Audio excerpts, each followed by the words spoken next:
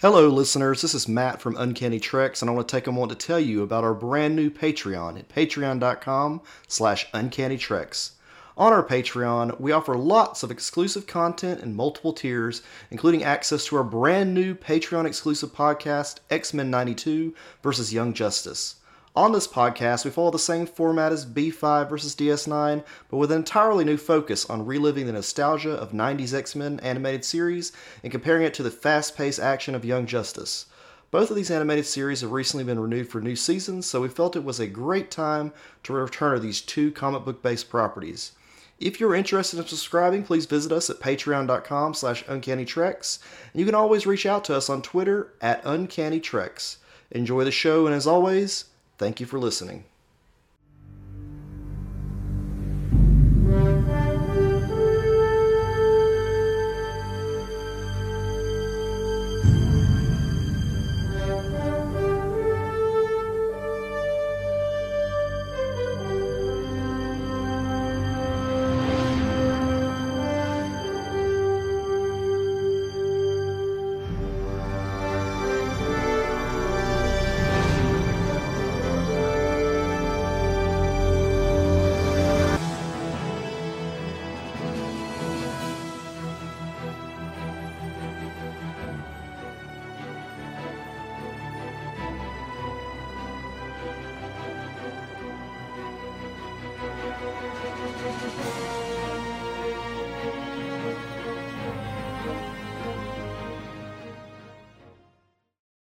Hello, everyone. Welcome back to Babylon 5 versus DS9, the galaxy's greatest podcast about the two great 90s space station shows. We're a part of Uncanny Treks. I am Bob from Cascadia. That's Matt from the Southland. How you doing tonight, Matt? Doing okay. We're going to talk a little bit today about some things going on with Kosh that I think are really kind of weird. You're going to have to explain them to me. That's right. So tonight we're talking about There All the Honor Lies, which is Babylon 5 Season 2, Episode 14. It originally aired on the 26th of April, 1995, as well as Visionary, DS9 Season 3, Episode 17, which originally aired on the 27th of February that same year. Yeah, so in the A plot, we've got Sheridan's shooting of a Minbar under strange circumstances escalates tension on the station, but Kosh forces Sheridan to take time out of his legal troubles to go down below and experience one moment of perfect beauty. Indeed. And that was an error in the outline, not in Matt, but I guess it should be a Minbari, not a Minbar, which is the world. Oh, whoops. Yeah, you're right. Yeah, my bad. It's all good. And then in the B plot, Kato dives into a bottle after he gets recalled to the Centauri homeworld. And in the C plot, Sheridan puts Ivanova in charge of the station gift shop, which is the Earth's Senate's latest scheme to profit off the Babylon 5 station, despite Ivanova's indignant protest that, quote, "we're not some deep space franchise."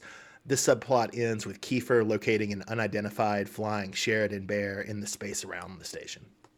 That's right. A stuffed Sheridan bear out in space is how we end this episode, folks. Yeah. So are you familiar with the work of one Peter David, Matt? Yeah, I actually read some of the Trek novels a long time ago, like probably 20-something years ago. He did the New Frontier series. Yeah, that's right. I reread a fair number of those maybe like 5 years ago. They're pretty fun. I mean, they're not as good as you remember when you were a kid, but they're still pretty fun. All right. That's Captain Calhoun, right? Mackenzie Calhoun. Right, okay. Yeah. It's very like sexy and comedic and a little silly, I guess is how I would describe the series. Yeah, it was the first Star Trek like novel that was its own thing. Like it wasn't following one of the TV shows, right? Yeah. Although it kind of was a Next Generation spinoff because it had like Shelby from the Best of the Both Worlds as Calhoun's XO and former lover. And then I think later she commands her own ship that's kind of paired with the Excalibur. And then you get a lot of other characters who were minor characters on Next Generation. Or if you ever read Peter David's like Starfleet Academy novels with Worf, like a lot of his characters from those show up on the bridge crew of the Excalibur. I like those young adult novels. Yeah. Oh, wow. Yeah, I forgot about those. Yeah, those are kind of weird. Yeah, they were. That was actually one thing I really dug about New Frontier at the time was I don't think I knew that it was aware that Peter David had written the Worf novels, but I did remember a lot of those characters who show up. Do you remember the Bryker we were arguing about on Prodigy? Not really, no. The female like rock creature. Oh yeah. I mean, I know on Prodigy who she is. Yeah. Yeah. So the Bryker come from those Worf novels, and then that character's in the New Frontier novels later. Oh, okay. So they never show the Bryker on the actual television show. As far as I know, this Bryker on Prodigy is the first like canon Bryker we've ever seen. Wow. Moving back to BE5. Yeah. Just to clarify for the listeners, if they didn't follow that tangent, Peter David is the screenwriter of this episode.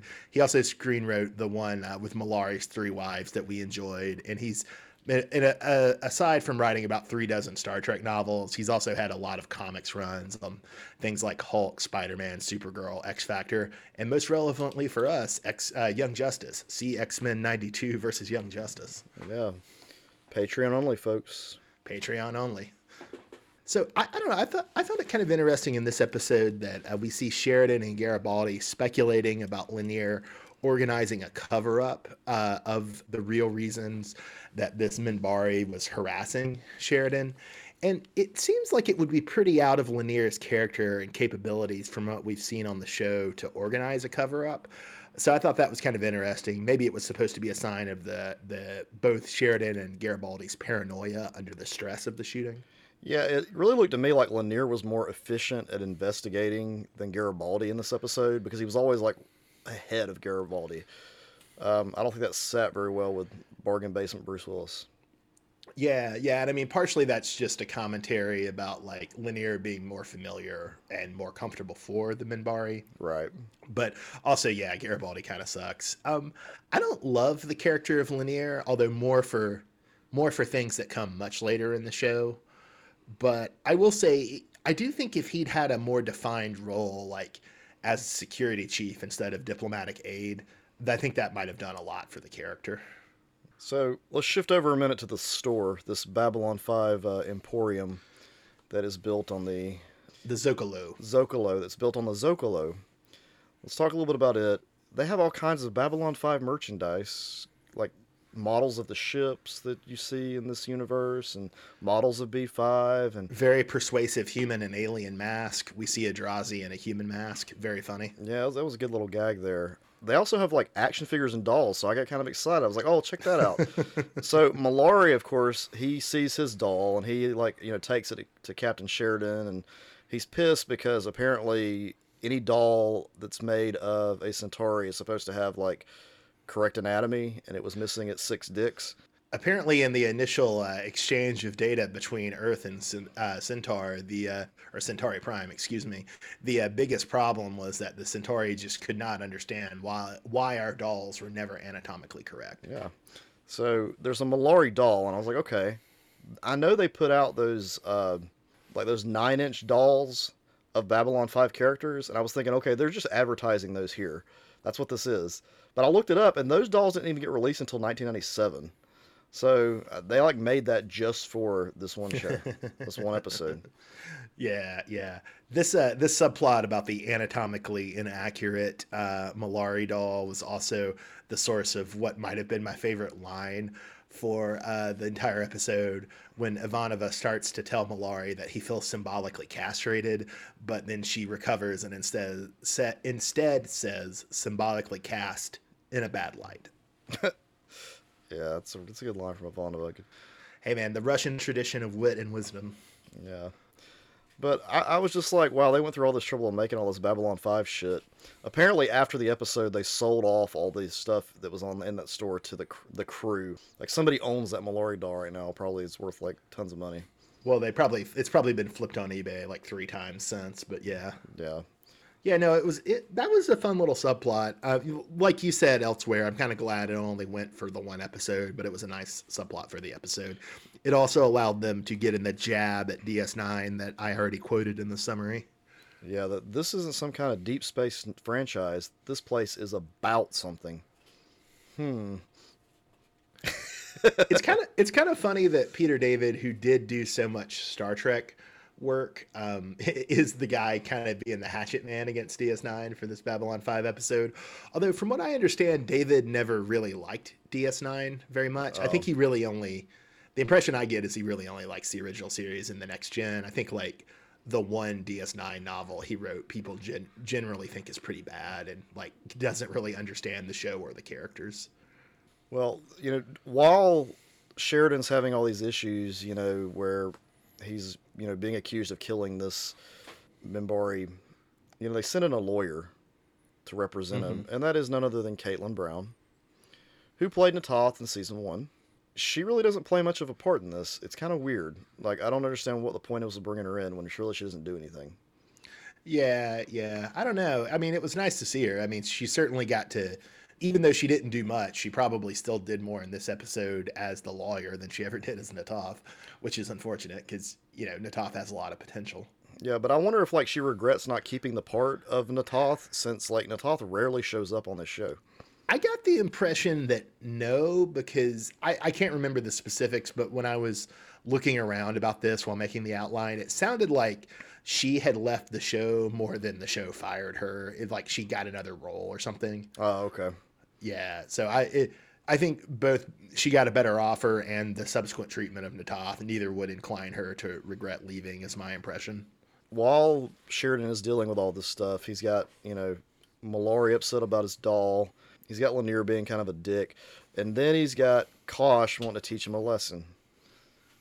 And that lesson is not very obvious to me, but Kosh takes Sheridan. But it's very obvious. He says it. It's one moment of perfect beauty. But he takes him down below to like the poorest part of Babylon 5, and there's a little hole in the wall. He says, go on in that hole in the wall, and you'll find beauty. And there's some dudes in there with robes on, and he offers them like his badge or something like that, part of it. And they take it and they sing him a song. Yeah, it's one moment of perfect beauty in the poorest, most impoverished part of the station. Why is that hard to understand? How is that perfect beauty, Bob? It's a bunch of like dudes singing a song. I mean, I didn't think it was perfect beauty, but both Kosh and Sheridan seemed to think so. So I can follow that. So Sheridan believes it was perfect beauty. Yeah, he clearly does. He's clearly very affected and moved by it. I thought it was lame. I mean, that's just because you can't even appreciate one moment of imperfect beauty, let alone a moment of perfect beauty. Apparently not. I'm just saying, if Kosh told me to go get in a hole and down below, I'd be freaking out. I mean, wouldn't you? A lot of magical things can happen in a hole, Matt. There's a Junji Ito story you should read about a person finding a hole that fits them just perfectly. It's great. It's like he's a great horror manga artist. Well, I'll put the link to that story in the show notes. Yeah. Listeners should read it. It'll be like their perfect hole. There you go. You can learn about your perfect hole. I just found it odd. I guess it's meant to be like, I think you're right. Even though they're in like the poorest part of town, it's still something beautiful is happening. So even though bad things are going on for Sheridan, he's got to take a moment to stop and smell the flowers. Is that what it is? You've noticed that Sheridan is very kind of like new agey, right? Yeah, just a little bit. Yeah, like he's very much your like Western Buddhist, but also into like other, kind of nebulous Eastern and indigenous spirituality. That's pretty much Sheridan. Yeah, in like an earlier episode, he says he met the Dalai Lama in Tibet or something like that. Oh, yeah, he definitely does say that earlier. Yeah. So, okay, well, I guess this all makes sense then. He's just trying to find the beauty in all this stress and these issues. It's also kind of an interesting life. Overlap with his interest in conspiracy theories, right? It does kind of make him a very sort of like new age protagonist into alternative spirituality, into conspiracy theories. Yeah, but another thing we learned about Sheridan this episode, Bob, is that he used some pretty devious tactics to do away with the Minbari ship back in the war. I don't think it's that devious. I just think the Minbari are babies. It's pretty devious, Bob. He sends out a fake distress signal, and they end up in a minefield. I don't know. I feel like, granted, they haven't quite shown this as much as you'll see it later, but when the Minbari are fighting Earth, they just have an overwhelming technological advantage, so much so that you almost shouldn't call it fighting. And so them whining about this, I just think is pathetic. It feels like it's, America whining about like the insurgencies in Vietnam or Iraq getting one over on them. Okay. So, do we see this actually play out in one of the TV movies or something? Yeah, the one that's called In the Beginning, which is honestly really, it's not a good TV movie. Like all the Babylon 5 TV movies are kind of but Okay. that the In the Beginning is the worst in my opinion. But it shows most of the Earth Minbari War. But even before that, I think the show makes it pretty clear in some of the later episodes that like the Earth, and I mean, I think Sinclair has already made it pretty clear in season 1 that the Earth Minbar War was just totally one-sided. Gotcha. So, I guess it's okay though that he was kind of sneaky. I mean, literally, that's the only Minbari ship that the Earth killed during the entire war. Wasn't it like their flagship though? I think it was the Minbari flagship, but literally, it was the only ship the humans even destroyed. It was their favorite, Bob. And that's what mattered. I like what kind of like contemporary advocates for the American Empire. I just really want to stress how childish the Minbari are. I bet they also suffer from Havana syndrome, like our whiny millennial spies. It's disgusting. So another thing I learned too in this episode is about the Minbari, that apparently they don't lie, unless they're covering up for their own clan. Well, the way they would put it is they wouldn't lie to cover up for their clan, but they would practice mild deceit in order to help another save face. Bullshit. That's the same thing. They're covering up for their own people in their clan. I don't know. Do you find this trope really annoying? I find like the trope of like, Oh, I do. I do 100%. I thought it was really Yeah. stupid. I'm like, how can they do that? If they can lie, if they have the ability to lie, then they're going to lie at some point. Like you can't just make up these Yeah. asinine rules. yeah, no. Even though I don't believe in like a unitary human nature, really, there's a species that's so culturally ingrained into honesty that they're incapable of lying. That's ridiculous. Yeah, that's not going to happen. It's crazy. Yeah, I didn't care for it, but it is something we learned, so I figure it's going to play something maybe down the road a little bit. I will say it does at least balance with their outrage about Sheridan being sneaky and blowing up the ship. I mean, I think overall I don't really love either how the episode uses either trope, but at least the two tropes sort of balance each other. The only other really big thing that happened this episode is that Kato gets called from the home world that he's got to go back, and he's not very happy about this because he enjoys, I guess, working with Londo. We also find out, though, that the position that Kato fills now as the ambassador, as the assistant to the ambassador, is like a joke to the Centauri. Well, I think it's not that the position is a joke. I just think that the role of ambassador to Babylon 5 was not prestigious until Malari became prestigious for other reasons. Till he made a deal with Mr. Morden. Yes. Although they don't know about the deal. Yeah, now he's the top shit, and Kato wants a piece of the action. Yeah, this is probably going to get us some hate from our listeners who are big Babylon 5 fans. But yeah, I think you and I both just kind of hate Kato. Yeah, I really wish I developed zero sympathy for him, and I really thought they were writing him off the show at this point. And then I was like, Oh, no. You are going to see so much more of Kato. well, all right then. Well, he's annoying as hell. Yeah. That although it is an occasion for Malari to give some really choice wisdom to Kato, which is, if you remember it, it's not a real hangover. Yeah, that's very true. You ever woken up in like a closet somewhere? I have woken up outside. I have woken up on the floor. I've woken up places I generally don't recognize. I don't think I've ever woken up in a closet. Yeah, one time, like only I had once. a friend who woke up in a dog bed, though. Oh wow. Yeah, only one time in my life have I like legit drank enough to where I guess I blacked out, and then when I woke up, I didn't know where I was, and I start shouting and like hollering because I have no clue, and then I find out, like, I hear people outside. I'm like, oh, I'm in the closet inside my bedroom. They have no clue how I got here. I mean, I just want to say that I have some dignity, so when I wake up in unfamiliar places, I don't start shouting. You don't start crying for your mom. Come on. No. I do plenty of other embarrassing, sentimental things when drunk, but I don't usually wake up screaming when I'm in an unfamiliar place. Well, it freaked me out because I thought maybe I'd been kidnapped and was going to be sold. I'm like, this is a sex slave or something. The white slaver. Yeah. It's like, this is how it ends. Oh no, Matt! It would just be beginning. That sounds like some shit. That sounds like some shit Kosh would say. All right. Should we transition over to DS9? Yeah, let's transition to DS9. So, in the A plot, we have a Romulan intelligence delegation arrives at the station, displeased at little information DS9 has passed them about the Dominion in exchange for the Romulan cloaking device on the Defiant, while a Klingon freighter crew is also stranded on the station for a couple of days. Yes. And then the B plot, O'Brien gets a radiation dose that unsticks him in time, much like Slaughterhouse-5 or Captain America or Batman. This sounds like some Babylon Squared shit. It is sort of like some Babylon Squared shit, yeah, now that you mention it.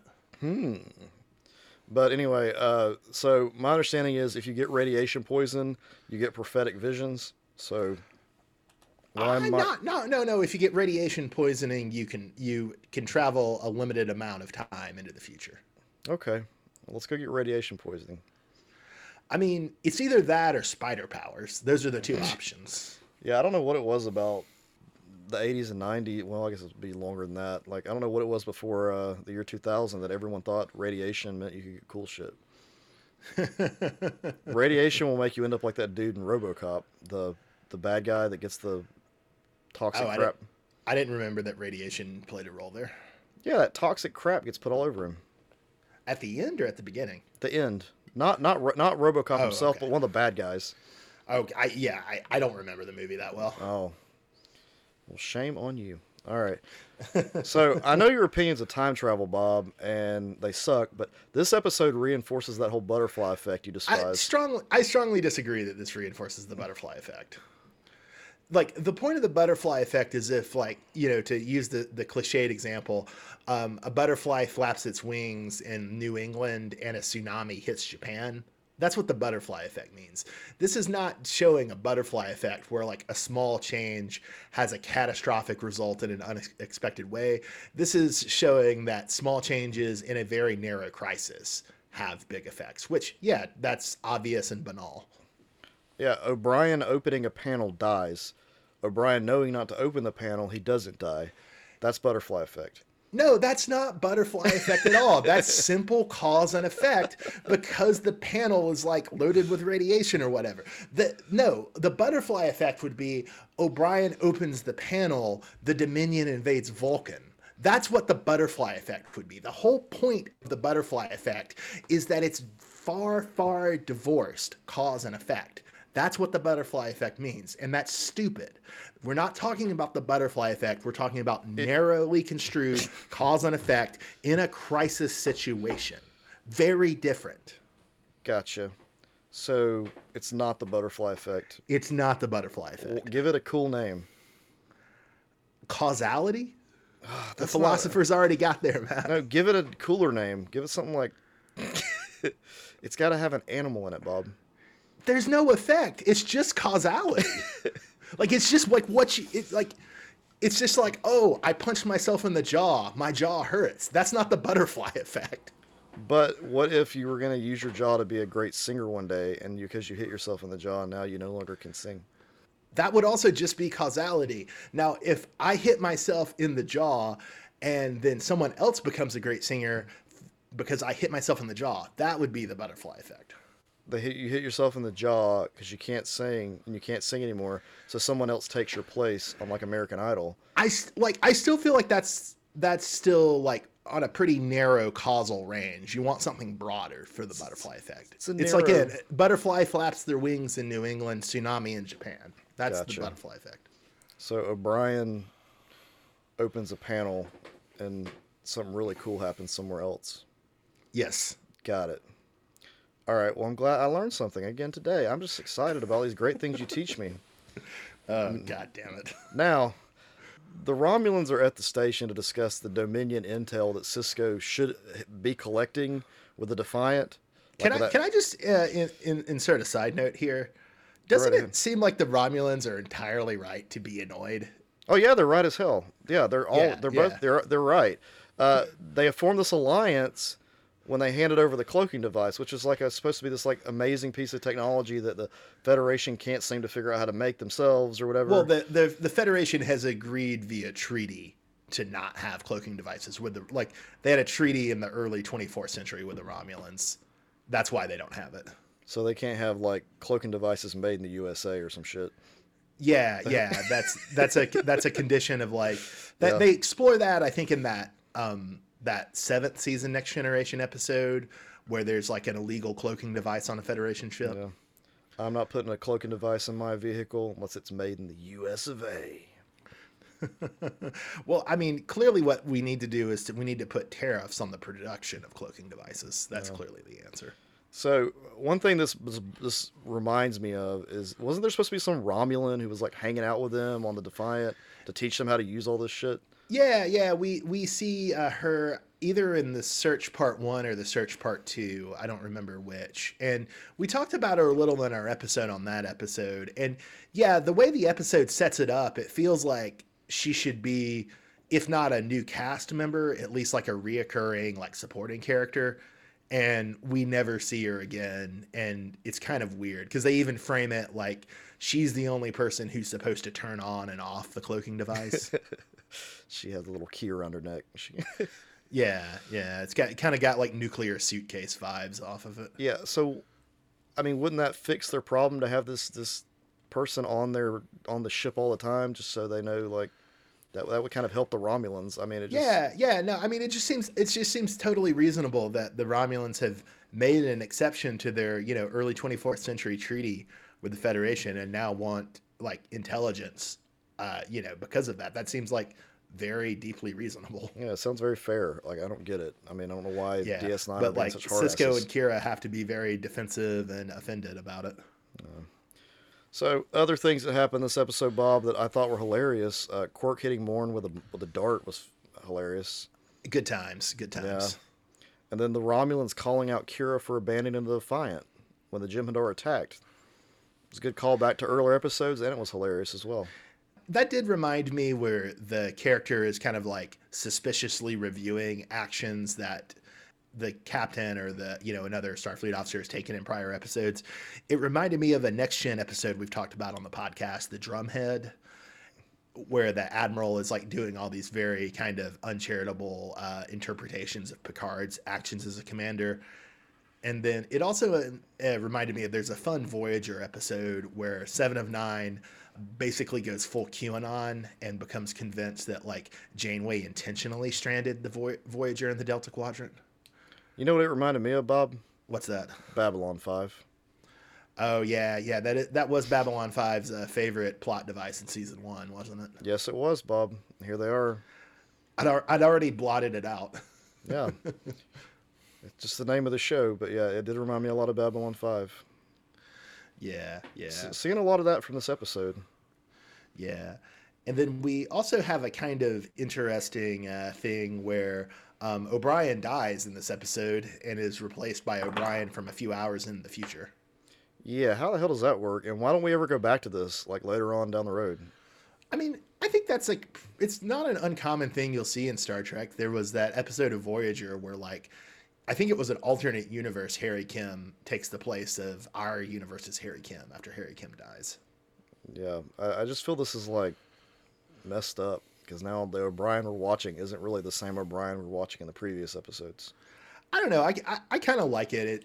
Anything that makes individuality less important, I celebrate. Okay.